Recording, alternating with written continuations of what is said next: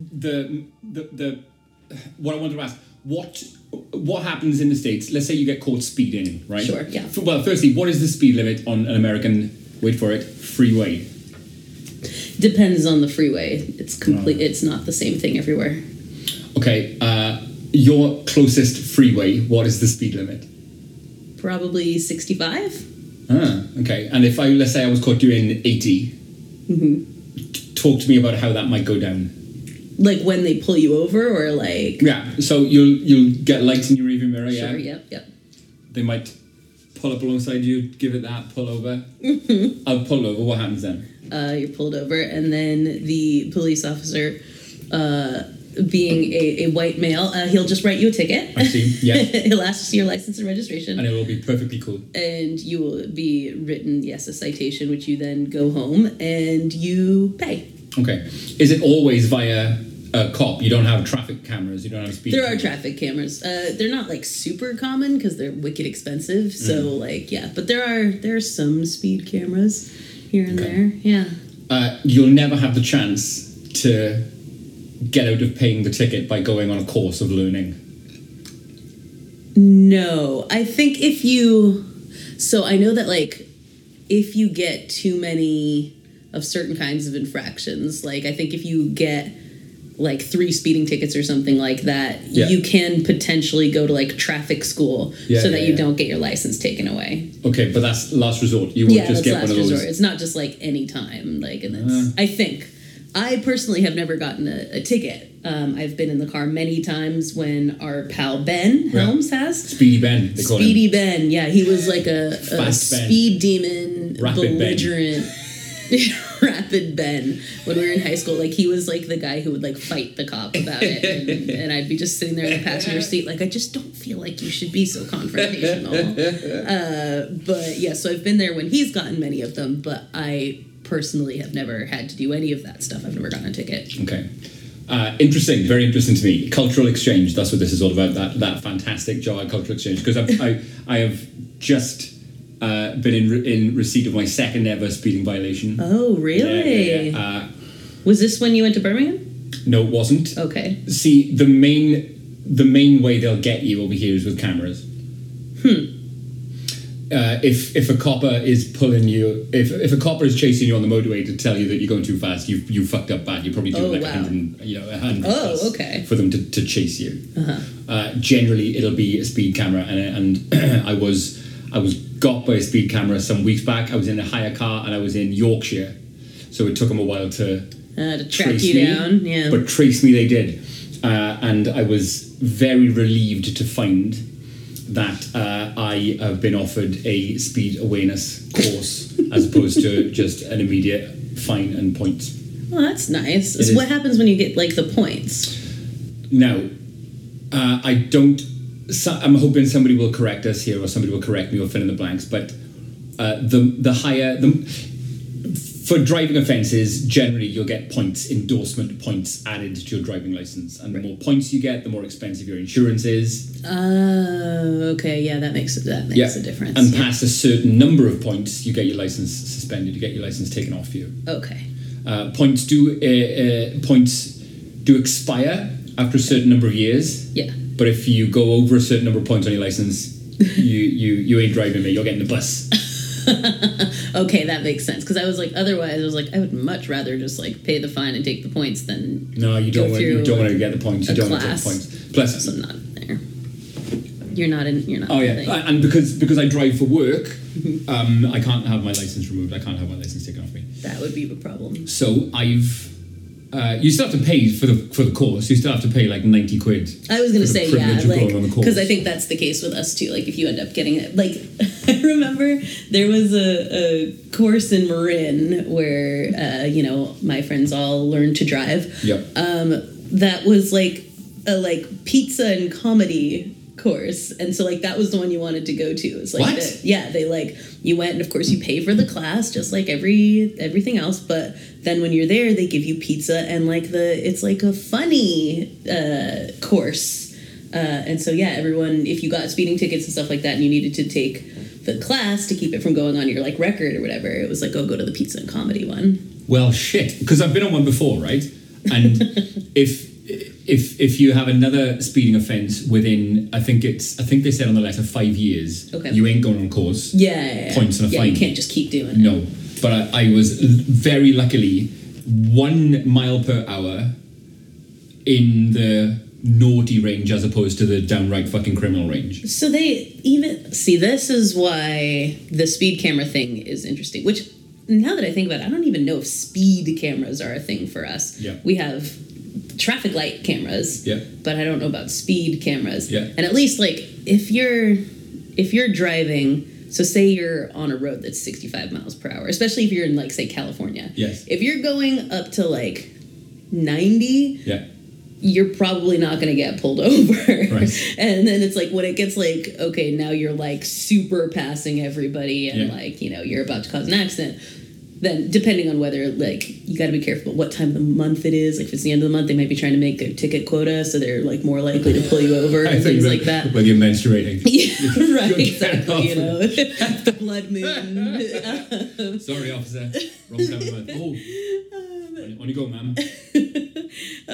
But yeah, they largely like won't pull you over unless you're like going faster than traffic. So if all of the traffic is going 85 in your 65, you're not going to get pulled over. Yeah. So there's no like automatic like, oh, I was going a mile over the speed limit. And so the cameras, they aren't. I think you've got a tolerance before the camera flashes, right? Yeah. Which of like. Some people reckon that there's like a 5% tolerance or something along those lines. Right, yeah. And past a certain threshold, if I think I'm right in saying that if you go over 100, when the limit is 70, that's like insta-ban. Ban. But luckily, I was in a 70 mile an hour limit, and had I been doing 90 trubs, but I was doing 89. Ooh. Oh, yeah. Well, boy, you were flirting with that line. And it has been like 5 years since my last course. You're just... Wow. So riding with the angels. Good, so sir. I'm good. And do you know what? I seem to recall the last course I went on was actually interesting as fuck. Oh, really? Yes, it was. Okay. I was wondering, is it going to be like crash photos? Is it going to be gore? Is it going to be... You were probably looking forward to that. You know, wet red tarmac and fucking... red asphalt. That broken was windows. And that was the name of the one that they would show us. So I was getting super pumped for it, as you can imagine. Yeah. But no, it was more statistics. Education. It was quite interesting. So do you know what? I'm looking forward to it. I'm looking forward to doing it again. Well, hopefully it's not the same one as last time. No, hey, even better, because it's 2022, it's on Teams. Oh. So I haven't even got to fucking drive to some industrial estate in the middle of nowhere. Beautiful. I can just do it on Teams. Look, I might even do it in the car while I'm driving. That'd be good. That'd be great. You on the... Like, you know what? Skip the class. Why don't you just go straight to traffic? Why don't you just send the license in right now? Please, hey, don't for a second think I'm being flippant, though, about road safety and about being dangerous to others. I'm a lot of things, but I'm not that sort of dickhead who intentionally and willfully will, jeopardize the lives of others on the road. I'm not that guy. I'm not. Well, I'm glad. Right? Glad to hear that. So, please, if you're listening thinking, this guy is taking a cavalier attitude to road safety, and not just his own, but the safety of others, then I would confront that, and I would lean into that, and I would say, please don't think that. Okay. I think, it feels like cultural exchange in and of itself, because I don't think there's a single American who listens to, like, you were speeding? You endangering person, because we just do that by matter of course. And you also drink drive all the time. Well, okay. Not necessarily. As the media, as movies would have me believe. Yes. More so than here, that's for darn sure. I do not personally, for the record. No, sir. But yes, it is true. I was actually talking to Richard about this the other day, that I learned pretty early on, before I even started drinking, when I was in college, and I went to a school where you weren't allowed to drink. But like, I remember like one of my friends, he had like 3 beers over the course of, 3 hours or whatever. And he was like, I'll drive you back to your apartment. I was like, or to your dorm. And I was like, but no. but you had 3 beers. He's like, yeah, but it was like over like 3 hours. And that generally really is people's attitude, is they're like, if I have like a drink an hour, I'm probably fine to drive. And yeah, it's absolutely not true, but like a lot of people think that way, or, you know, I only had 1 beer or whatever. People definitely do that in America. Like there's just this sense of like, you have like a window, you know? Like there's actually an ad that plays all the time. I don't know if it's just New Jersey or if it's everywhere, but it's like a guy who's like, phone is talking to him and it's like sober self, you know? And he's like trying to like pound water and all that kind of stuff. And he's getting these little text messages. They're like, if you have to do something to sober up, you can't drive. And he's just like, because that's the thing, is that's what people do, is they pound coffee, a bunch of water, coffee, bit of fresh air, you know? Fresh air, go for a little jog outside. Less blow. Not at the regular pub. And then like a lot of pubs have like breathalyzers, and also it's like once you're blowing less than the 0.08 or whatever, people are like, good to drive. Like, you're not really good to drive just because. Breathalyzers in bars is a great idea. Theoretically, it's just that people go to like just the legal, bare, just legal limit, and that's, you know, kind of arbitrary. You can still be fucked up. What about breathalyzers in cars, and you have to blow below a limit before your car will start? Is that a thing? Well, it is if you have like enough DUIs. The bartender at the bar I used to go to got very drunk, drove home, flipped his car, all that kind of stuff, and like he had like a ankle monitor and all this kind of stuff for like they gave him like house arrest because he's the breadwinner, like his wife didn't work, he has a kid and all that, and they're like, well, he has to go to work, but they monitored him everywhere, and he had to, when he got into his car, blow into a little breathalyzer thing to show he hadn't been drinking. Well, I'm not there yet, right? And both of my infractions have been for innocent speeding, Governor. I simply didn't notice how fast I was going, officer. Which is what they love to hear. Yeah. Do you know how fast you're going? Absolutely not. I have no sense of myself and what I'm doing on this freeway. But anyway, listen. I don't know if we'll use that, but I don't give a fuck, because welcome, friends, to a very fucking, probably the most special episode of Jack of all Graves so far. Pop a fucking bottle, open a tin, get fucking woozy and rowdy, and celebrate episode 100. Woo. Episode 100. Triple figures of Jack of all Graves.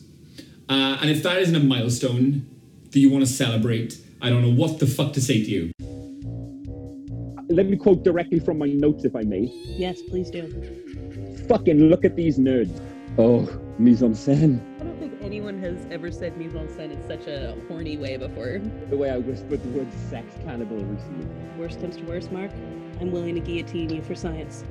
Thank you. That's really, really sweet. It's cold outside, but my pancreas is talking to me. I'm gonna leg it. You know how I feel about that, Mark. I think you feel great about it. Corrigan, what are your reactions? Over to you. Wow. I love that. Fuck, I'm pumped about this. The volume went through the roof. You sat down and you were like, you know, I'm going to try to speak at like a normal level. And then it was like, bam, not for 100. I can't do it. I don't think so. It's but this is very exciting. It is wonderful to be sitting here celebrating 100 episodes. That feels like obviously it's a milestone. 100 of anything is a milestone. As someone put it last night, they were like, well, that's syndication, isn't it? So, you know, we've got that going for us. And you say, you know, we're sitting here mere inches away from one another. It's true. I can reach and look at that. You're literally at arm's length. I'm not touching you. I'm not touching you. It's fucking mad. It is. It's mad, as you say. There's certain words that they don't. Was it you that I was talking to about this the other day? Like how I can't, like, trousers is not a word that I can just ever say. It doesn't sound great coming from trousers. Trousers. I need trousers. It doesn't sound great coming from you. No, it sounds completely wrong. You know, there's and mad isn't. I couldn't just like drop mad in a sentence. But I need trousers. Which is exactly how I say it. So good. I like you said, 100 of anything is an achievement. Yes, definitely. And I can't think of of many other things that I've stuck as long as this. That's a good point. You know what I mean? 100 episodes, nearly 2 years. Yeah. I didn't play the guitar for this long. I didn't go to guitar lessons for this long. Okay. A sport? Oh, fuck no. No, you're No. I didn't play any sports for this long. Although, look, in my defence, I packed in sport as a kid. I played rugby for a little bit as a kid. You played rugby? Yes, I did. Wow, I can't believe this has never come up before. I love rugby. Yeah. Just in secondary school, up until the age of maybe 13 or 14. Sure. But I became less and less... my eyesight is shit, right? Yes. And I'm certainly not going to play rugby in specs. Right. And I wasn't wearing contact lenses back then. And I couldn't see shit without my glasses. The least effective... You quit rugby because you couldn't see? Yeah. Okay. And that seemed... That seems reasonable. I suppose it is. I mean, you could have gotten contacts, but... Yeah, and I did. But the contact lenses I wore when I was in my teens were kind of rigid. Yeah. You know what I mean? Gas permeable, I think they were called. And they were just like a sliver of fucking plastic in your eye. Ooh. Horrible. Fun. Horrible things. Yeah. But Did you like rugby? No, not really. Oh, well, okay. That's probably a better reason to quit. I didn't enjoy it. And I would have quit anyway. Yeah. But I quit anyway because I didn't enjoy being blind and doing rugby. That makes sense. Yeah, so it's not that I'm a quitter so much, it's that my disability was against me. And also you didn't like the game. And I didn't like it. But luckily I had a disability, so that's fine. Hey, there you go. Give me a little out. Like, oh no, I can't see. I probably would have quit anyway because I didn't enjoy it. But what I'm saying is, there has to be something about Joag I enjoy. Somewhere deep down, if we really burrowed in and looked, we'd probably find obviously I'm having the time of my this. Fucking life because we're 100 episodes in. 100 episodes in. Yeah, we went to a party the other night, and we did, me and you. Found out someone else had a podcast, and of course the first thing you checked was, do they have 100 episodes? First thing. I didn't even chat to her. Just ask someone else. How many episodes? I think she quit at 20 odd. Well, you said, does she have 20, I think was the... And they said, no, I don't think she made it to 20. And so enjoy our dust. You know what I mean? Enjoy us in your fucking rearview mirror. No, we'll enjoy you in our rearview mirror. Other way. 100 episodes. Start driving backwards or something. That's what we're doing. Triple figures. Right. Not to want to put you on the spot. What have been your highlights? Of Joag? Yes. We probably should have thought about this beforehand. But that's a really good question. Yes. Obviously, anytime we get our dear Boffin here. The Eileen episodes have been two of my favourites. Yeah, those are always I love them. Phenomenal. Hollywood Steve, anytime we have Hollywood Steve on he's always a great visitor, great guest. You're going to see a little bit of him in a week or two? Yes, in 2 weeks you'll get some Steve. Because in fact, we are, for the first time, going to take 1 week off. Yeah, and I can tell you hate it, don't you? It's a little... It's just I'm like shuddering as I say it. It's totally fun. We're taking Chris, it's really neat. We're taking 1 week off, and then when we come back, Mark will not be back from vacay yet, so it will be me and Hollywood Steve discussing a little bit of Mormonism, but always great. I think, if I were to kind of like summarize my favorite things, it is just like, you know how you always say like, oh, I'm like really good at pub quiz now. Like I'm the person you want on your pub quiz team. Yeah. It's like all the knowledge that is just like, these are all things that maybe I would have gone down a Wikipedia spiral or something on, but like my memory is not great when I just like read something. I have to talk it out, And so like I've learned things that I actually then can like repeat back to people because we've had a conversation and I have context for that. Yes. And that's very fun for me. I don't know if it's fun for people who get stuck in conversation with me, but... No, I completely agree and I completely relate. I am now forever seeing articles, news items, bits of trivia, and forever going, oh, I know that, I knew that, I knew that, I know that, I know so much more now than I did before. It's fucking brilliant. I love it. Exactly. The stuff I've learned, and I will take a moment to say this now, through you and because of you, and not just kind of facts and trivia. I think you've made me a far more, and this cast has made me a far more empathetic, perceptive individual. Oh, I love that. Shaved off a few of those rough edges, made me realise that the world isn't just about me. That's beautiful. I absolutely love that. Yeah, it's true. And it goes along with the other thing that I was going to say is a favorite thing about it is just because now there's like such a community of people being a part of this, and that like we'd always have had fun just talking to each other or whatever, but we're so enriched by all the other people who have come along on the on the JOAG journey. Yes. And so when you were saying like also, you see things and you're like, oh, I know that or whatever. There are so many times when I'm out and about and I'll like read an article or something like that, and I will think about someone who listens to this podcast that would like that knowledge, and I'm like, you know what? Like Clint would really be interested in this, or we often mention Anna, or the Latours would be interested in this. Like there's like all these people who have like, and there's plenty of people who we don't know who you are who are listening to this stuff, and I'm sure we just are happy you're here along for the ride. But there's so many who have become like active vocally part of the community of JOAG that's like, I love that it's just like a group of chums that we have. It's brought a great bunch of lads together, and I think you said quite early on in this that you can judge.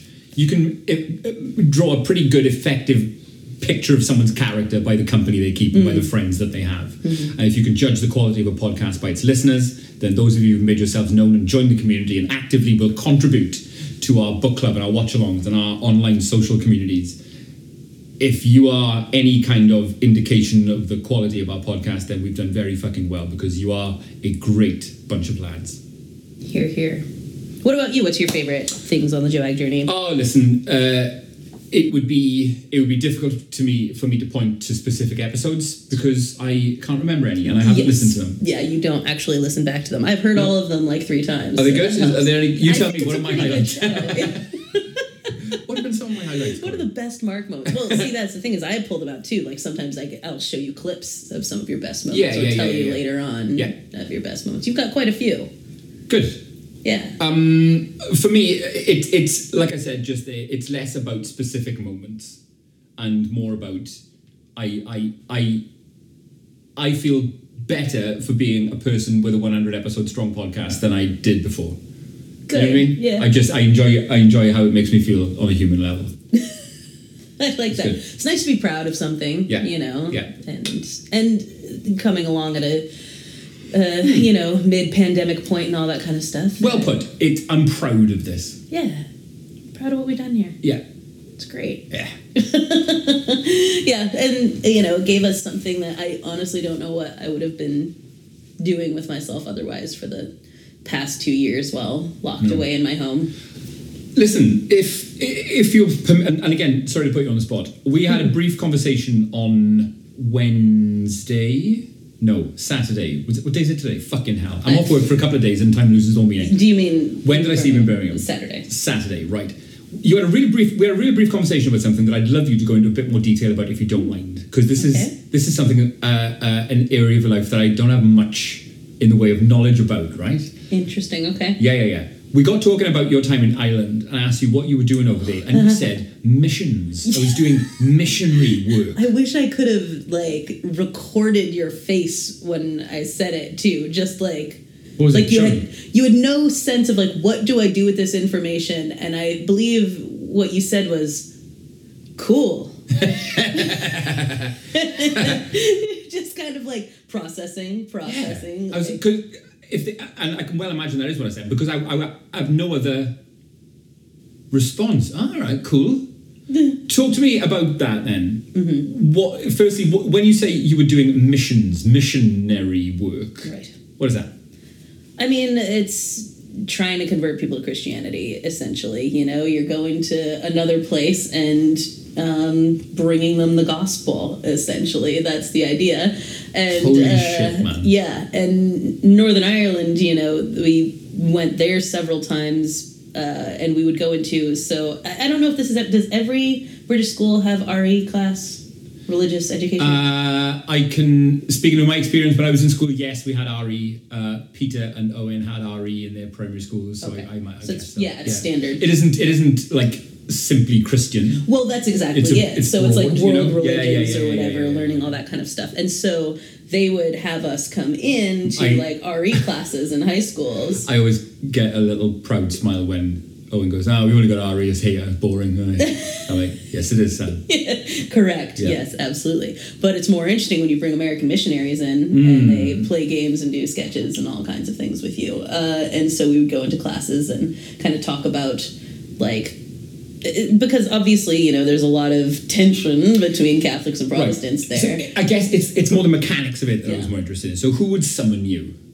No, so you choose to do it. So basically, like, your church, which was called... So I went through school. Right. So Vanguard University. Right. And we had all kinds of missions trips. And so the Northern Ireland one specifically got set up through, like, someone who he knew a pastor there, a youth pastor, at a church in Saintfield.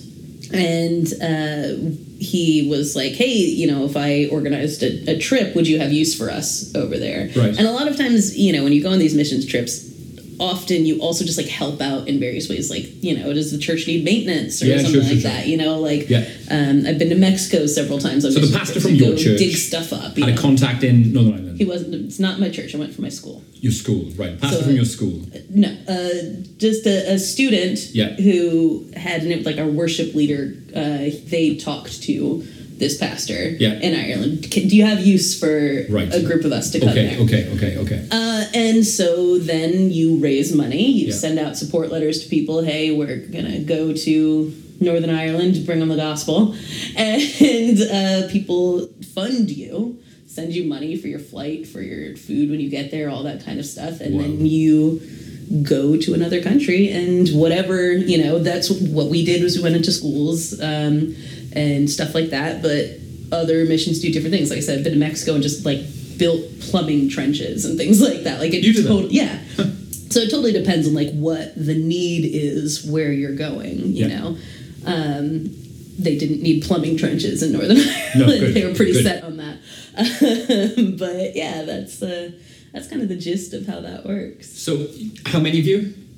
I want to say there was probably like 13 of us. Right. You'd all get on a plane and you'd go over and the actual mechanics of delivering this gospel, how did that work? Well, we would, like I said, go into RE classes and kind of talk about it, but, like, you can't preach, per se, in an RE class. They know you come as Christian missionaries or whatever. Yeah. But largely we kind of talk about, like, beliefs, like, and being sort of like, what are the kinds of fundamental beliefs that Protestant Christians, evangelical Christians have, and, try to present that in ways that are attractive to the kids. Meaning? Well, like, like through, like, playing games and stuff like that, and, figuring out, like, well, what are the things that you believe, and does that align with the kind of stuff that we do, and, like, stuff like that, which sometimes is really interesting because obviously there's things that, like I remember in one class, I think it was the second time that I went, we were playing, like, a game sort of about ideologies, right? Yeah. And essentially it was like we were, like, separating into groups in the class and asked people, like, who is for this thing and against this thing, right? And so, like, just not even thinking of it because we're American, one of the person who was, like, leading this thing said, like, capital punishment, right?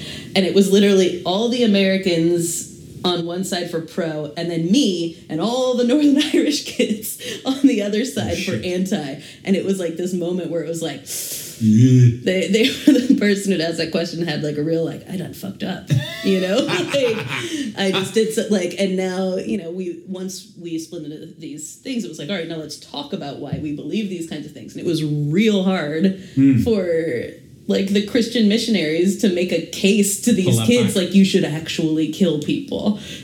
Like, it didn't look great when we did that. So yeah, we'd do stuff like that. Did you, the audiences that you were delivering the gospel to, was there ever much in the way of resistance? No, not at all.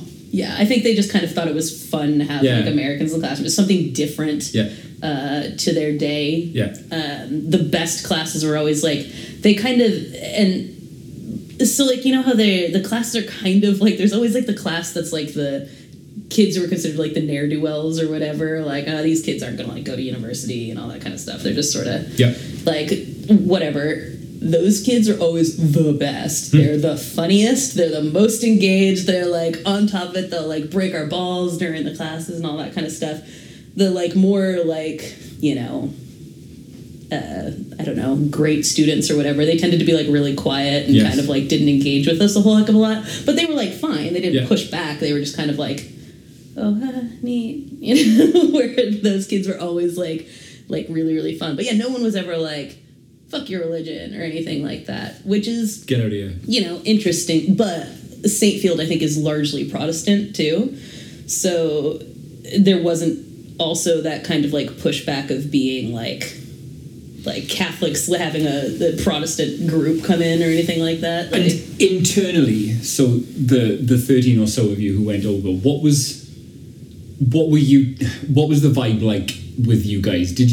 Was there a sense that you thought you were doing great work, that you thought you were doing some good shit? Yeah, I mean, with all missions, it's like there's multiple motivations behind it. I don't care what people tell you, part of it is vacation. You know, it doesn't, even if you're going to like some poor ass country where you're going to sleep in a tent and there's no plumbing or anything like that, there's always a part of you that's going for the vacation, the experience, the like, you know, pictures of black babies and things like that people love to put on their Facebooks. Like, you know, there's that element of it. But also because when you are an evangelical, you do believe it is your role to bring this to people, and as like a college student you're like, that's the coolest you're ever going to be in your life. So like right now you have this appeal to people to be like, hey, you know, I'm hip, don't you want to follow my religion? And you think like you're doing good shit for people. I love that, man. I absolutely love that. I'm surprised it hasn't come up before. Because it was only when we chatted about it super briefly the other night because sometimes I do have to remind myself, this was a massive part of your life and your makeup. Right, you'd never know it from the person I am now. Certainly not. But quite recently as well, and I'm reminded of that from time to time. Yeah, it's fascinating. Yeah, it's an interesting sort of period of life, and you know, the thing is, like, I definitely, by my second trip to Northern Ireland, I think my thought process was starting to change even back then, which was 2008. Not necessarily that I was like, oh, I don't believe in God or anything like that, but that I was starting to question why we do stuff like that and go to other countries and, you know, bring this and like, if people need something, why don't we just send them money and have people there do it and stuff like that. Can we give them the gospel over the phone? Right. You know, like there's probably people in their own country who can do this. So why am I raised like, you know, between 14 people, how many thousands and thousands of dollars we raised for this shit, you know? So the second time I didn't even do fundraising. I just paid for it. And I was like, I want to go on vacation in Northern Ireland because I love Northern Ireland. That's why I'm going on this. And I will do this other stuff, but, you know, that's why. But I really liked, like, when I would go to Mexico and do manual labor, I loved that. Like, I can go out there and, like, swing a hammer, dig a trench, do all that kind of stuff forever, because it's like, you know, there's a tangible element to that, you know, like, where also, again, we could probably just send money to people or whatever, but like at the same time, those kinds of things where it was like less about at least you aren't just chatting shit, at least you're leaving something behind. They need people to help them with this kind of stuff, and we are going to do it for free. You know, I loved doing that. I can do manual labor all day, every day, and be happy, you know, in doing this kind of stuff for other people. And that, you know, those are the kinds of things that I'm like, if that were what missions work largely was, you know, I wouldn't necessarily have a huge problem with that. That kind of like, you don't have to preach to people, but show them through your actions, your beliefs. Okay. You know? And I think, like, that question about capital punishment shows us showing through our actions the ugly side. So you would have beliefs, kind of like plans of interactions you would run, sessions you would run, lessons you would give. You would have kind of that planned out. Yeah, exactly. Fascinating. Yeah, there's a lot of skits and things like that, which I refuse to participate in.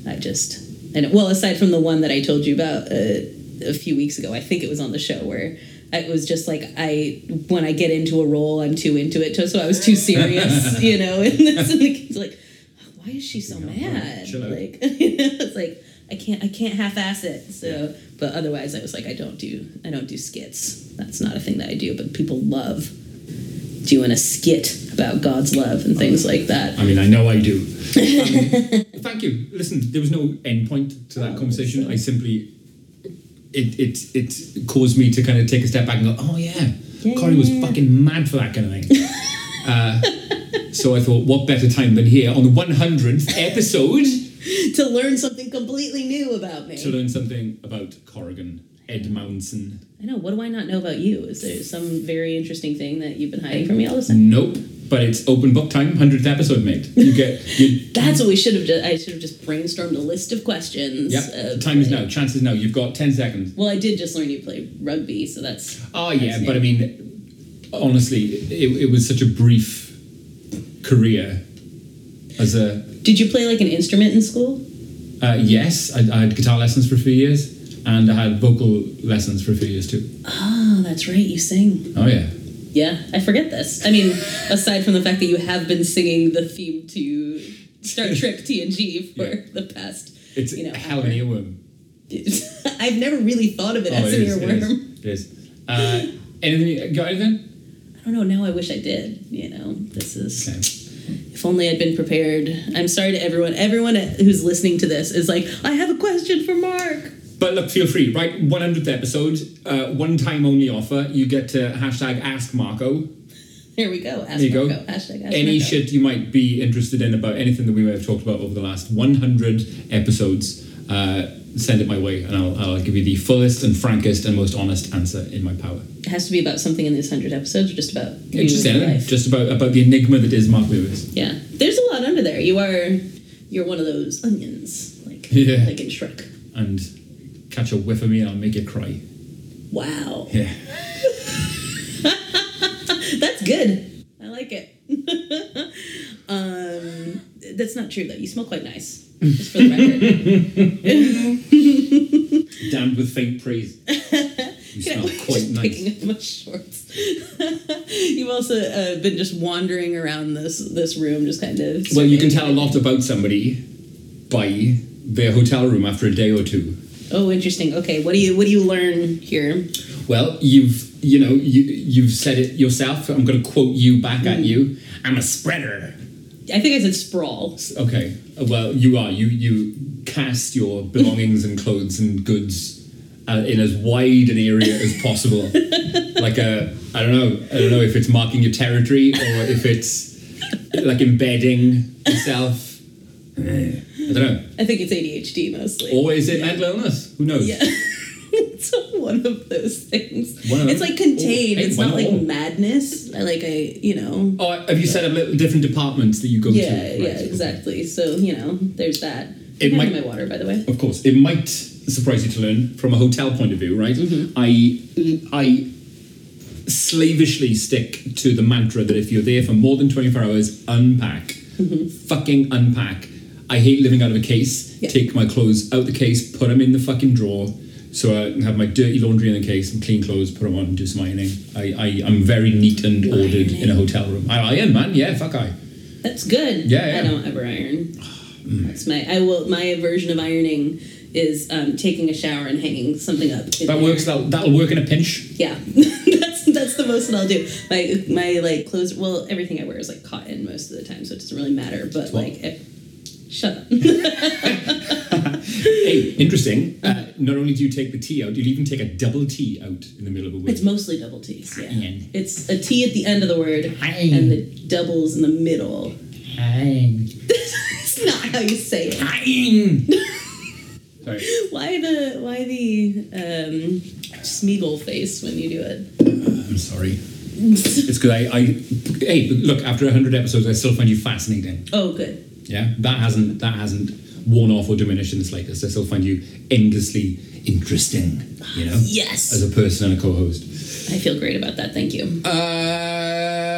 So, just to get back to our format, our structure, did you watch anything on the plane coming over?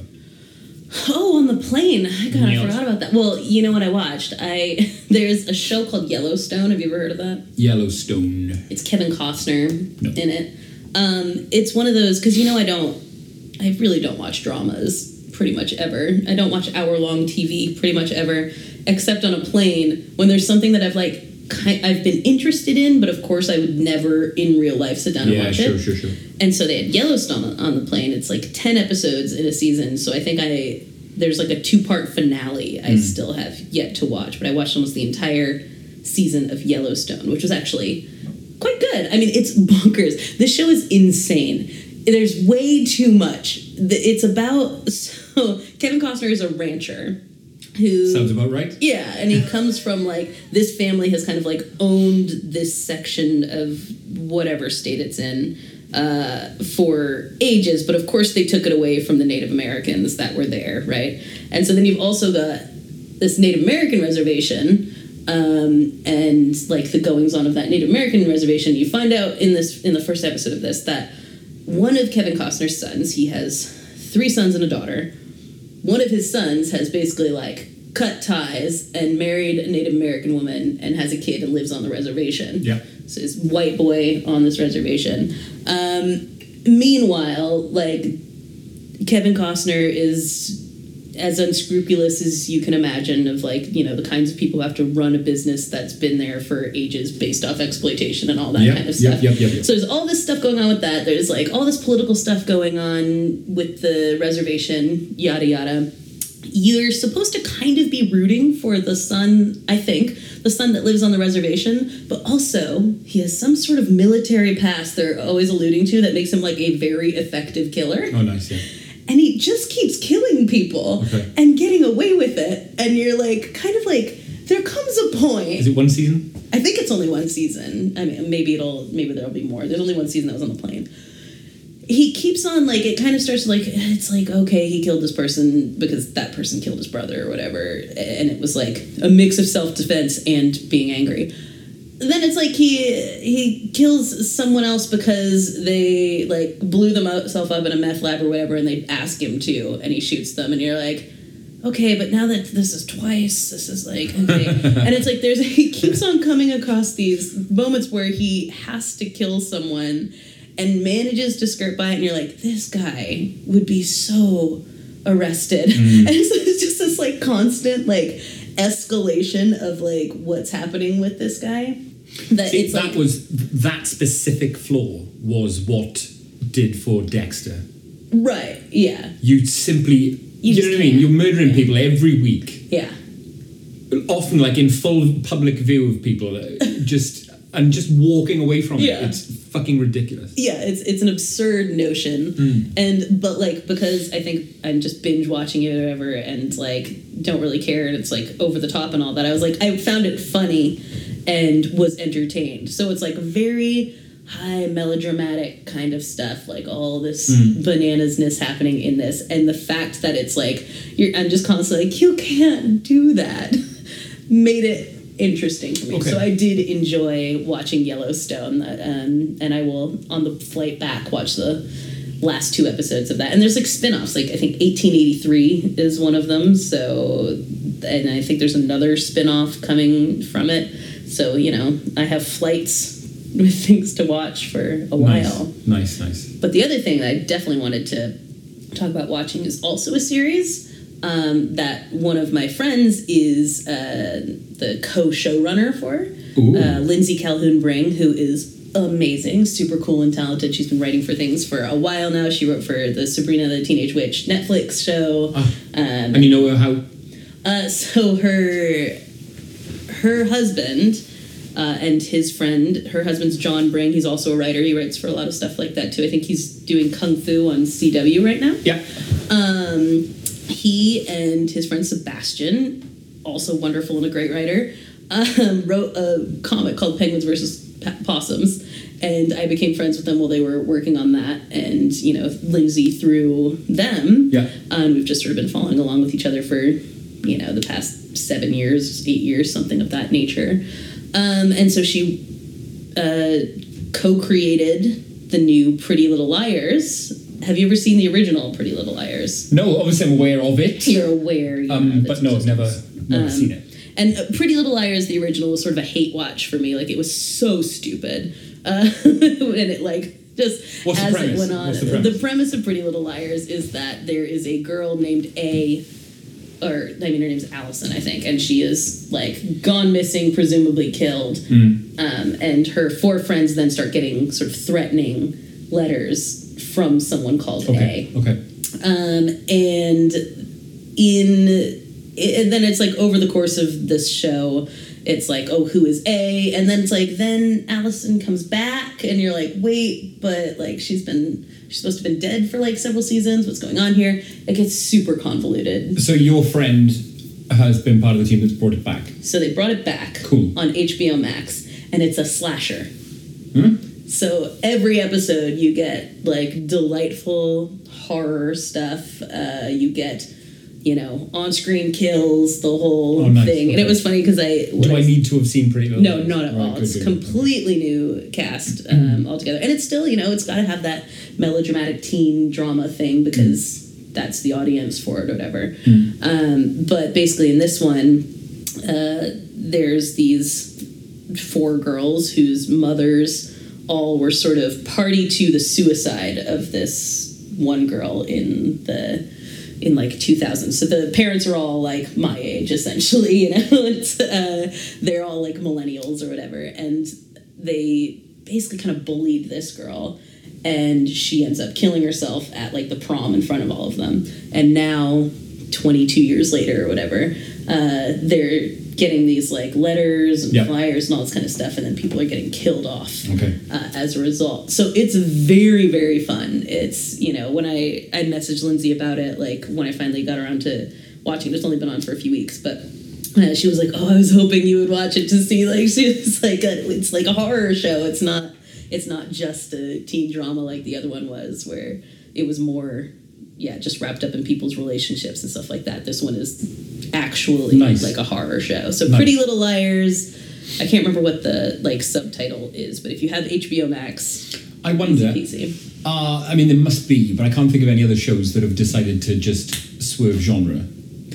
Yeah, between the seasons. That's a good question. I'm a big fan of when movies do it. I love a movie that changes genre halfway. That's fucking brilliant. Yeah. But I can't think of any shows that have, between season 1 or 2, 2 or 3 or whatever, have just decided to become a different show. Glee did that, but in a shitty way. Oh, okay. Because that's the first, like, 6 episodes of Glee are, like a dark comedy, where it's, like, everything is, like, very... It's kind of like... Have you ever seen the movie Election? Yes. It's very much like Election in tone. With Ferris Bueller. Is he in that? It's been a long time. Reese Witherspoon's the lead. Yeah. I'm confusing Election with Rushmore. Oh, and I don't think Ferris Bueller. He's not in that either. That's Jason Schwartzman. The fuck am I thinking of? I'm not sure, but have I ever seen a movie? I don't think I have. It's a new thing. You should check them out. I've got to fucking see what I'm doing here. But anyways, it was like a very dark comedy in the vein of like Election, and then it like went on a like mid-season break. Yeah. And then came back, and it was like an entirely different show and was not nearly as good. Matthew Broderick is in Election. Oh, okay. Reese Witherspoon. Thank fuck for that. There you go. I couldn't remember who the adult man in that was, so I guess it was Matthew Broderick. Yes. It's been at least a decade since I watched it. But yeah, in general, you don't see shows do that, but I think that is a good swerve. Again, there's probably someone yelling, hello, there's like a really obvious show. I hope so. Let us know, because I love that. And yeah, you'll. What happened to our waveform? Oh no! So, if you can think of any shows that have taken a surprising and innovative genre swerve in between seasons, fucking let me know, because I'm quite likely to watch them. Innovative is one of my favorite of your words. Something that surprises and shocks and delights. I just like the way you pronounce it. Innovative. Yeah. How would you pronounce it? Innovative. Ah, interesting. Yeah. Maybe a hell on which I'm prepared to die, and I don't know if I've confronted you with this little conundrum before. I'm going to show you a word right now. Okay. And I would like you to pronounce it for me. That word right there. Oxymoron. Get fucked. Wrong. What? That's oxymoron, mate. That's what that is. No, but I've never heard anyone say that. I know. You made that up. Did I? Fuck no. There is precedent for that word being pronounced oxymoron. That is not called oxymoron. That's no other word is pronounced like that. That is oxymoron, flat out. Why? What is the precedent? I can't remember, right? But I've got. I will die on this hill. I will. I don't know right? why. When it occurs to me, I know there's a similarly built word to oxymoron, which is pronounced in the same way that you pronounce oxymoron, and it will occur to me, and I will share it with you. And no one in the world pronounces... But there are similarly built words like OxyContin. Different. Anyway, yeah, congratulations, you've fallen into the same trap as the rest of the world, and you're pronouncing it wrong. I don't think if everyone pronounced it the other way, simply because... Oh, right. So if lots of people do something wrong, it makes it right, does it? Yeah, well, you keep saying GIF even though it's wrong, so yeah, it must be. Look, people do not listen to Jack of all Graves for this kind of content. I don't know why they do, but they do. But it's not this. It's not for this. Tell me again why. Oh, it's because the creator of the GIF says that you should pronounce it wrongly. Yeah. Well, correctly, yes. Okay. Even though the G stands for graphics. Right. Fucking mad that you would do that. It's mad that you of all people would do that. It's like I said, it's because I learned it when everyone who was surrounding me were programmers. Yeah. And before it became a common word and people looked at it and went GIF. So I only heard it from people who were making things for computers and they called it GIF. Yeah, fair enough. Right. Okay, the only other thing I watched was Robert Shaw's birthday last week, and on Robert Shaw's birthday... I can't really claim to having seen anything other than Jaws with him in, you know. Oh, well, you're missing out because he's in a lot of really good stuff. Yeah. He's a great actor. Well, you've probably seen the one of the James Bond season, yeah? I hate James Bond. I mean, so do I, yeah. But I watched it because Robert Shaw. Which one's he in? From Russia with Love, To Russia with Love, whatever that's From Russia with Love, great theme song. Sure. Terrible. Well, it's James Bond, so completely... So I don't say terrible, I'm sure... You know, one thing I have become comfortable with over the years is that just because I'm not into something, it doesn't mean that it's automatically shit. James Bond does suck, though. Oh, it sucks all... It is terrible. It's fucking awful. I genuinely do not understand the appeal of... But again, millions and millions and millions of people love it, so it can't be bad. It's just not for me. Yeah, I guess. And I think From Russia with Love, I think the theme is by Matt Monro, I want to say. Sure. And it is smooth. From Russia with Love. Very smooth. Okay. Thought I'd give you a little something there from Russia with Love. Appreciated that. I mean, it's our 100th episode. We've revealed you're a singer. It had is to it happen. Matt Monro? I think it was Matt Monro. Go on while I do a little bit of research here. Yeah. Robert Shaw is great in it, but the movie is terrible. And yeah, on his birthday, I tend to watch something Robert Shaw related. I think, you know, 2 years ago I watched like a whole documentary about his life that was really great. You know, I'll watch Jaws. I'll watch something that's a Robert Shaw flick. So I rewatched The Hireling, which is just like an extremely tense movie about nothing, basically, where he plays a driver who is hired to drive this rich woman around whose husband has died. And you get he very early on begins lying to her. And you don't necessarily know that right away, but he lies about his family life, and you start to see his home life and like who he really is, and that he has not been telling the truth to this person. And then you're like, why is he lying to her about this? And then you're like, okay, he's maybe like some sort of a con artist thing happening here. All the while she's like completely oblivious, and he becomes like her confidant. She has no one else. She's very shy. She's like, you know, just has no one in the world that she trusts, and begins to trust this guy. And you're like, what are his motives? And so it feels like the whole movie, you just have this sense like something bad is going to happen here. But I have no clue what the scale of that bad thing is or what it's going to be. I love that. And yeah, it's kind of like, you know, I've read that it's sort of a commentary on like British loneliness and like things like that, you know, that I'm like, that of course doesn't necessarily translate over to me.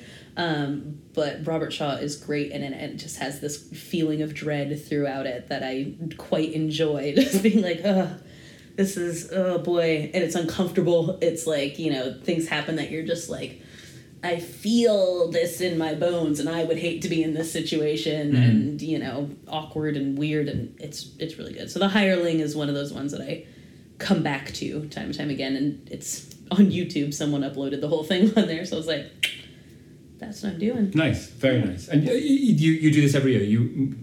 I watch a Robert Shaw movie. You memorialize on his Robert Shaw by watching one of his movies. That's lovely. Very nice. Yeah. What about you? What have you watched? What with holiday prep and it being just the most awful week weather-wise. Oh right? yeah. It's been another one of those. I can't.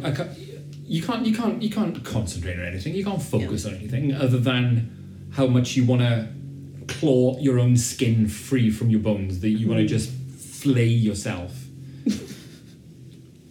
to try and get some respite from the fucking clammy, humid, sickening warmth. It feels like you're wrapped in fucking cling film all the time. And the thing is, being here, like I've said before, the heat itself isn't necessarily the problem, because I have this, great, you know, great home. Cultural exchange, great topic. How does our heat measure up to your heat? Yeah, the heat is, you know, it's like, it's hot. It's a hot day, but it's a little bit cooler than it is in New Jersey right now.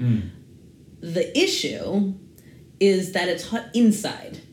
That is where I'm like, you don't get any respite from it. So never. Like, I have barely eaten the past several days because I can't eat when it's hot. No, like, you can eat when it's hot. Yeah, I can't drink when it's, I mean, I drink water, but like, you know, it's like, I don't want a beer, I don't want alcohol, anything like that. I just shut down. And that, I think, is what is like so torturous, is that there's just nowhere for you to go. Nowhere to go. Restaurants there's no AC, like there's, for whatever reason, I assume your cars have air conditioning, and yet people still just roll the windows down, so you're just getting hot air. I don't. Every car I've been in, everyone has had the windows down. I'm like, it's cooler. Being in the car is pleasant, because you can turn on the aircon. But yeah, you're quite right, and thank you for making that observation. Yes. Every Brit makes that observation. There's no aircon. We're not prepared for it. Yes. And I've said this before. If anything falls out with this narrow grey band of mediocrity in Britain, we can't handle it. Extreme anything, we simply can't deal with it. And weather has made it very difficult to commit to anything. But I did manage to squeeze in just a really shit movie last night. There we go. Called Choose or Die. On Netflix.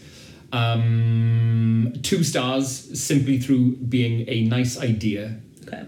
A peppy little fun idea of a curse trapped in a 1980s computer game. Really fun idea. Yeah. Isn't it? Yeah, that seems promising. And it takes the form of one of these old text-based adventure games. If you're of a certain age, you'll remember these.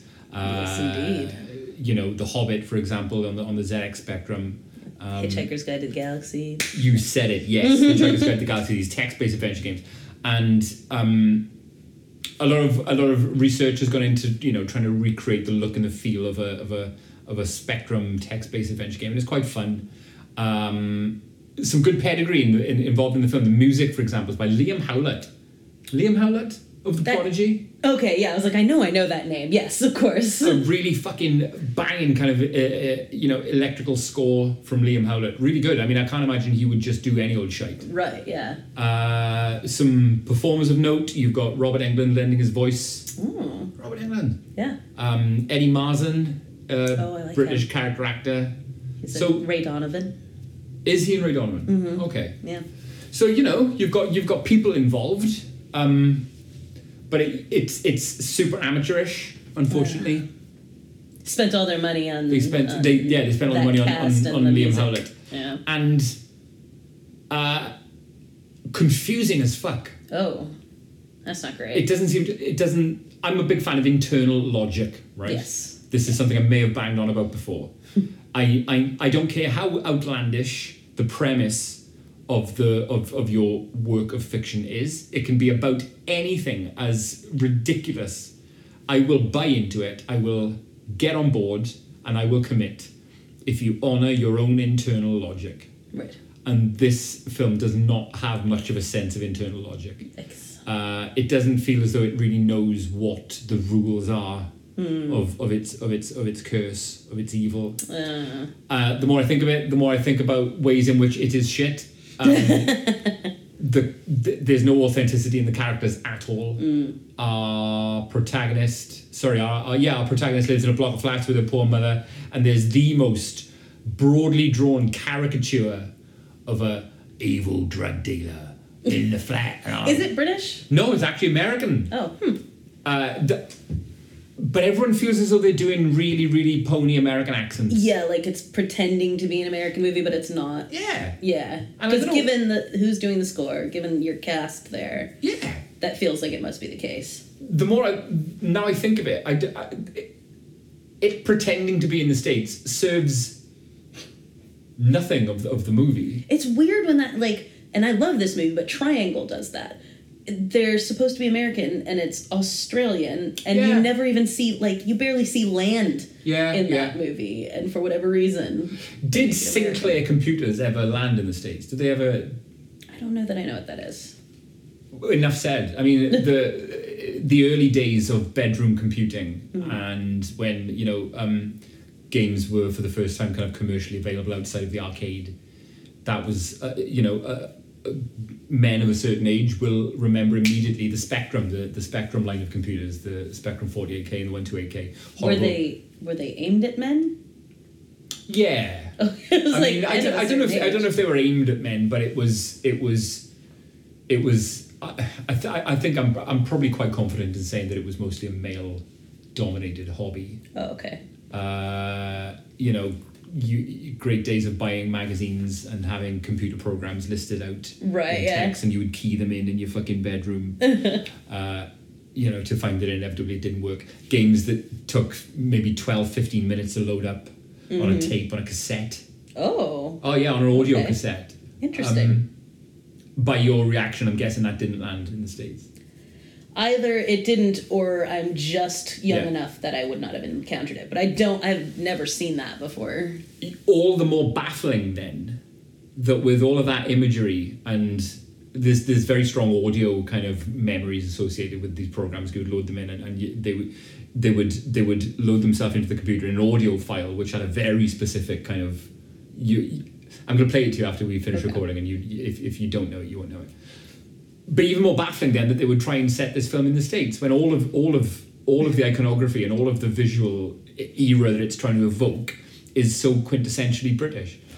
Very strange indeed. But it is a confusing mess of a film. It doesn't even have any gore to salvage it. If it had just given me some meat. If it showed me the meat, I could have reached past a lot of it. But it feels like it was doomed for Netflix. Yeah, choose or die. Choose or die. You may want to not choose or die. Good to know. Yeah. 2 stars though. The idea was good.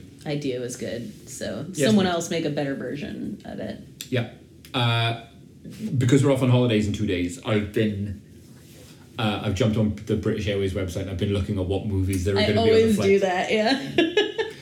Nope isn't there, unfortunately. I was really hoping for Nope. No, yeah, it's still in the... I mean, it only opened here last week? 2 days ago. Yeah. So, still in that window. Yeah. Which is a bummer. You need to see it. Unfathomable why in 2022 that's still happening. And I know we spoke of this last week. Yeah. But I'll bang on about it forever. Why the fuck don't you just release your media, your games, your movies, your books around the world at the same time? Why? I noticed Bodies is the same thing. It just came out last week in America. Yep. And then it comes out like September 12th or something like that.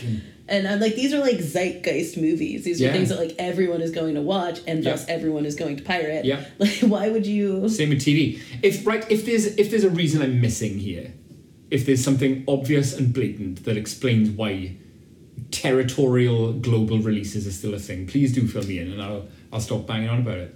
Yeah, I mean, I'm sure that there's some business thing that they think makes sense, but I doubt that it actually does. So, and that's all you watched? That is absolutely all I watched, mate. Delightful. Look how big your shoes are. Huge. How long have we been talking? I don't know. And now it's like broken in half. I'm like, have we just done an entire episode already, or are we still going? I don't know. Why don't you tell me a few stories, Mark? So, look, I think at this point it's safe to say that you and I meeting one another in real life has been an absolute phenomenal success. It has, yes. Yeah? Yeah, I think that the kinks have been worked out, or that there weren't kinks, I should say. That we can say with some authority at this point, like, we click. Yes. Neither of us has any intention to murder the other one. No. Like, yeah, everything seems to be working well. And I'm checking myself as I'm saying this, but I think you're the only person from the internet that I've ever met in real life. That's wild. That is well, until you obviously met Richard. Yeah, but even he was a friend of a friend. That's true. Yeah, that's a good point. So like that completely without any context. No actual real world. Yeah. Factors, vectors at all. Fair. Yes. You are 100% an internet human. Yes, we are internet friends. Yes. Straight up. Yeah. Who I have now met in the real world of reality. Yeah. And I've never done that before with anyone, but you have, I guess. You're quite. Yes. Yeah. You've met a lot of internet people. I have met a lot of internet people. Has it ever gone wrong? It's never gone wrong. I mean, I think there's people that I realize that like we don't like have as much in common in person, you know, like we don't like click super well, like weird stalled conversations or things like that, you know, but never like one where it was like, fucking yikes, you know, like, I think it's I'm just going to the toilet. Right, yeah.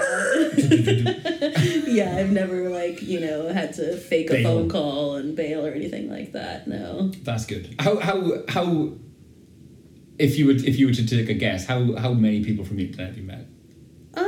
That's a good question. Well, I mean, everyone who was at the Dead and Lovely meetup, so, you know, you've got a dozen or so, aside from people I didn't know from the internet before. Like, there were obviously people besides people I knew, so there was probably like a dozen of them I actually knew from Discord at that thing. I mean, I've met a lot of my LiveJournal friends from, you know, back in the day. You love it, don't you? You absolutely do, yeah.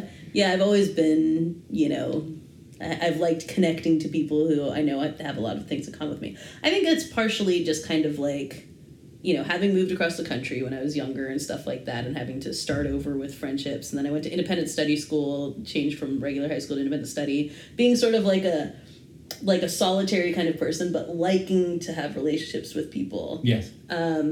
It makes it like, so the internet is like just very controlled, you know, like I'm like, I don't have to be around people all the time, but I've made these friends who I know have stuff in common with me. They're not going to like, being like kind of a poor kid from Massachusetts who moved to one of the richest counties in the entire nation in California. Yeah. And it was just like, what do I have in common with any of these people, you know? So I think very early on I started relating to people that way. So yeah, I love it. I've met dozens. The opposite has been true. I mean, what with me moving away from my hometown and what with me making most of my friends at uni, the opposite has been true. I mean, people who I knew in real life have then become internet friends. Well, yeah, that's absolutely true as well. And, you know, thank fuck that the internet exists in the form that it does, which, you know, because if it weren't for Twitter, and if it weren't for group chats, and if it weren't for, you know, various other forms of social media, I would have lost every single person I've ever met by now. Yeah. After, you know, being moving away as I have done, moving to Oxfordshire as I did. Which is largely what used to happen with people. That's why they'd have like high school reunions and stuff like that, because you'd have never spoken to someone for a decade. You see someone once every 10 years. Maybe you write a letter or two, you know, things like that. Maybe you call a few people on the phone, but you lose track of people. Makes me wonder, has social media rendered the high school reunion obsolete? I think for a lot of people it has. I wasn't going to go to mine because I was like, I have Facebook, I know what everyone is. Yeah. But a few of my friends from high school were like, just come, we'll have fun. And it was fun, but I think largely, like my mom, it's her 50th reunion or something like that this year, and she was like, I see all these people on Facebook. It's like, it's $150. I see these people on the internet. Oh God, yeah. She just was like, no thanks. Sure as fuck wouldn't be paying. Yeah. Like huge amounts of money to go and see people who you haven't seen in 50 years. No, certainly not. Yeah. But look, we're the lucky ones, you and I. Mm-hmm. And this is a topic that we were going to talk about this last time we met. Yeah. But we kind of thought maybe, might have been too dark for the first meeting, a little too, like, we were like, we're going to be really upbeat and happy. Do we really want to talk about something that's, like, maybe a little dark and we should take seriously? Yeah. But now that we know that it is such a resounding success, you and I, face-to-face, just as successful as it is online, we're fine now. We can explore this a little bit. Because, one of the... As sure as day follows night, online meeting up with strangers, it's going to lead to murders. Yes, absolutely. It's going to lead to terrible events for people because you can never really be sure, can you? That's a good point. I mean, I know you and I, for ages, we weren't convinced that the other existed. That's true. At least not at face value in the way that they claimed. Yeah. You could have been a man. I could have. I could have been a woman. You could have. We to both... be fair, technically that could be true. Yeah. Still. I mean, we don't know everything. We both could have had nefarious ends in mind, Yeah. And it could have gone awfully badly, but luckily it didn't, which is more than can be said for the unfortunate case of Mina El Houari, a lady from Cadenet in the south of France. Now, our friend Mina had formed an online relationship. Our friend Mina had formed an online relationship with a fellow from Morocco, right? Okay. Other side of the world. From France? Yeah. I don't know if I consider Morocco the other side of the world from France. Now, I don't know where Morocco is. I was thinking you must not. Right? So, I'll take your fucking word for it. I don't know where Morocco is. It's Northern Africa. All right. Yeah, a French-speaking part of Northern Africa. Well, that explains how they were able to form a relationship, doesn't it? It does. All right. But look, hey, I mean, the guy is unnamed in all of the stories that you read, in all of the various online articles you read about this relationship and about how it ended, unfortunately, with her buying a ticket and flying to meet him in 2014, right? Okay. So convinced was she of this relationship and of its viability. Mm-hmm. Our friend Mina purchases a plane ticket and flies to Morocco, goes to Fez, right? Mm-hmm. Delightfully, which is the third largest city in Morocco, books a luxury room, books a 5-star hotel room, and goes to meet her suitor in Morocco. Now, it gets hazy here, right? Because all of the reports of this case don't quite spell out where they were, because during dinner, unfortunately, Mina has a diabetic episode, right? Okay. An undisclosed diabetes sufferer, falls unconscious, collapses during her meal, and slips into what the autopsy reveals was a diabetic coma, because her suitor, thinking she's died already, thinking she's suddenly died during dinner, panics and buries her in his garden. No. Buries her in his backyard, thinking she has suddenly died. In a panic, this girl has come across not the world to meet me, but has travelled certainly internationally. But certainly some miles. She's certainly travelled by air to meet me. Yes. No one's going to believe me that she suddenly died. Yeah, that she just randomly died. Fuck, I better bury her. Wow. And does so, buries her in his back garden. Her relatives get spooked when she doesn't return home. They contact the hotel. A missing persons case is launched. The police find a shovel and muddy garment in his home. Turns out they just probably followed the correspondence. Exactly. Yes, exactly that. It turns out he buried her alive, mate. No. Yeah. The cause of death was suffocation. He gets charged with involuntary manslaughter. Oh man, that is very rough. And it wasn't even it wasn't malicious. It wasn't like not if you take it at face value. And unless there was something sketchier to it. Yep. But yeah, it wasn't like she flew there and this guy was seedy and murdered her. It's just kind of like a terrible series of events. Yeah. Very unfortunate. Yeah, not great. Now, I'm surprised that we haven't covered this next case before. Okay. On the Joag Files, you know? I'm astounded that you... Do you know the name Mark Twitchell? Yes. Oh, you do? Yes, I do. Oh, there you go. Last podcast on the left We've got the flat waveform again. We're going to trust it? Yeah, let's trust it, and if not, we have Zoom. So, have you heard of Mark Twitchell? Yes. I thought maybe we could cut that bit. I'm being professional. I'm being a professional podcast. 100 episodes. I wasn't prepared for it. Whoa! Alright. Yes. Mark Twitchell. Yeah, last podcast on the left did Mark Twitchell, so yes, I'm familiar. Okay. So do keep me right then. I mean, for our listeners, in case you haven't, this to me is the epitome of why you've got to fucking watch yourself on online dating. You've got to watch it, man, because Mark Twitchell was an aspiring filmmaker, I believe. A Canadian filmmaker. He'd studied radio and television arts in Alberta. Seems like quite an ambitious guy. In 2007, he actually directed a full-length Star Wars fan film. Come on. Yeah, you know? What I remember about Mark Twitchell is him just being like a real goober. Yes. Yeah. Yes. Real Canadian goober. Just back to the Star Wars fan film briefly. I mean, he managed to get Jeremy Bulloch involved. He got actual Boba Fett. That is pretty impressive. You know, involved in his fan film. He self-financed a couple of horror movies, a couple of comedies. He had a garage rented. If you're listening in the States, that's a garage. Or in Canada, for that matter. Yeah. But the thing is, unfortunately, he had a proper fucking boner for Dexter. Yep. I love a person who can't separate fiction and reality. Those are like always a really good kind of person. Yeah, a proper boner. This is the second time we've mentioned Dexter this week on Joag, which is incredible to me. You go for 100 episodes barely mentioning Dexter. And then here he is. And then 2 turn up at once. Yeah. Incredible. This guy, he set up a profile on Plenty of Fish, right? Posing as a woman. Gets chatting to a guy called John Altinger in October 2008. Convinces this guy to come out and meet him at this garage that he's renting. Okay. Which he had set up as a kill room. Gets the guy there, bludgeons him, stabs him to death, dismembers him, sets fire to some bits. Dumps some parts in a drain. Talk about shit planning. Yeah, and he's not the only person who's done this, the dumping things in the drain. Like, where do you think that goes? Yeah. Do you think it, like, just magically dissolves once it goes down there? Talk about shit planning. I'm just going to signpost in a few weeks' time.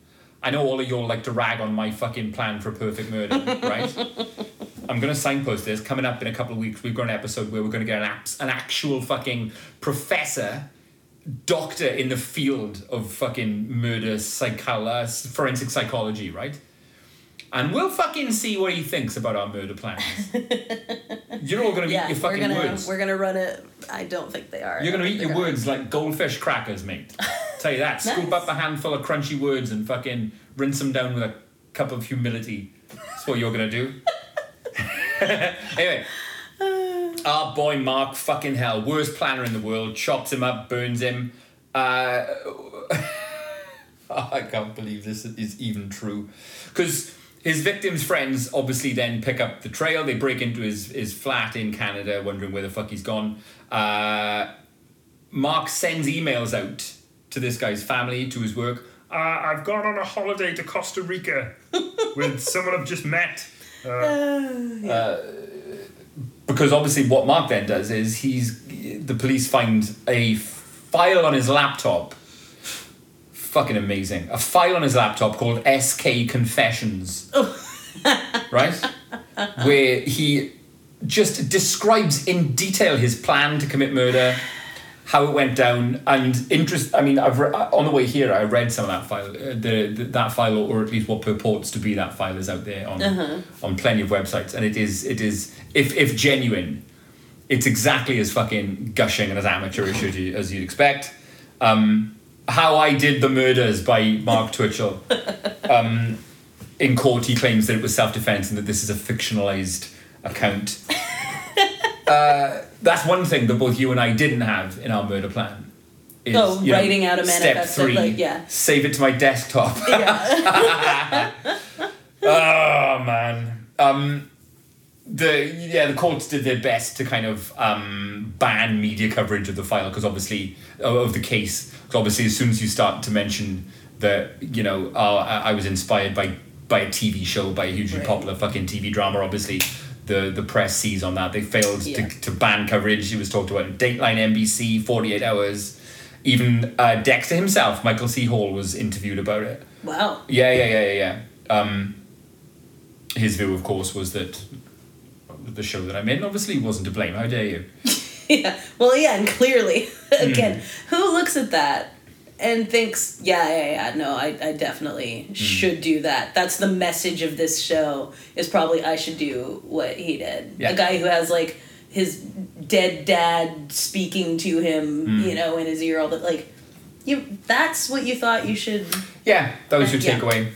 But the point I'm getting at is, it could have gone a lot worse for you and I. It's true. One or both of us. Hey, imagine if, in a weird twist of fate, we both were planning to murder the other. Yeah. It's like that, the joke, and there's actually a story that I read that's one of the, actually, I'm going to have to find this story for you. It's one of the grossest, most violent things I've ever read in my life. But, there's, like, the joke of, like, a truck driver picking up a hitchhiker, and, the hitchhiker says to the trucker, like, oh, thanks for picking me up. You don't know, it could be a serial killer. And the truck driver says, but it's very unlikely there'd be two of us in the same car. Yes. Yeah. Very nice. I think that if that's a plot that hasn't been explored by now, then feel free, you can have that one on me. Yeah. Well, there's a short story. It's extremely gruesome about a guy who picks up this woman, and he plans to murder her, but she also plans to murder him, and Fantastic. It goes bananas. Link me up. Yeah, I'll have to find that. I read it like 6 years ago, but it's on my Goodreads somewhere. Okay, cool. But no, compared to how badly it could have gone, I think you and I have proved that you can meet people off the internet, and they aren't all murderers and perverts. It's true, but you should definitely be careful about that. Yes. Nonetheless. Oh, listen, hey, if you occasionally we will dole out some of that Joag wisdom. Mm-hmm. This is one of those times. Let someone know where you're going. You know what I mean? Yeah. That's very important. It is. Honestly, it's like an underrated element of that is make sure people know where you're going. Yes. It's just good to me I've not let anyone know where I'm going. Well, anyways. Bold of you to tell me. No one has any idea I'm here. Now, we are off on a little Jack of all Graves fucking field trip. Yeah. For this month's Snack of all Graves, which you will find on our Ko-Fi very shortly. No spoilers, it's going to be banging though. How can we spoil what we haven't done yet anyway? No, that's true, but we know where we're going. We're not going to show. We're not saying. Okay, yes. Yeah. Great. Yeah. Anything you want to add? Just like thanks and stuff. Like thanks, Sincerely. For being there, for listening along on this journey. We say it all the time because we are forever grateful that we love you and we're glad you're here. Mark, I'm glad you're here. Thank you. It is wonderful to have you here, and I'm glad for this 100 episodes with you as well. It's only just beginning. It's true. I'm going to say that right now. Mm-hmm. All right, so listen, wherever you are, however you're listening, whatever you're doing this weekend, thank you very much indeed for joining us, and we wouldn't be here if not for you. So please keep listening, and while you're doing that, please remember to... stay spooky!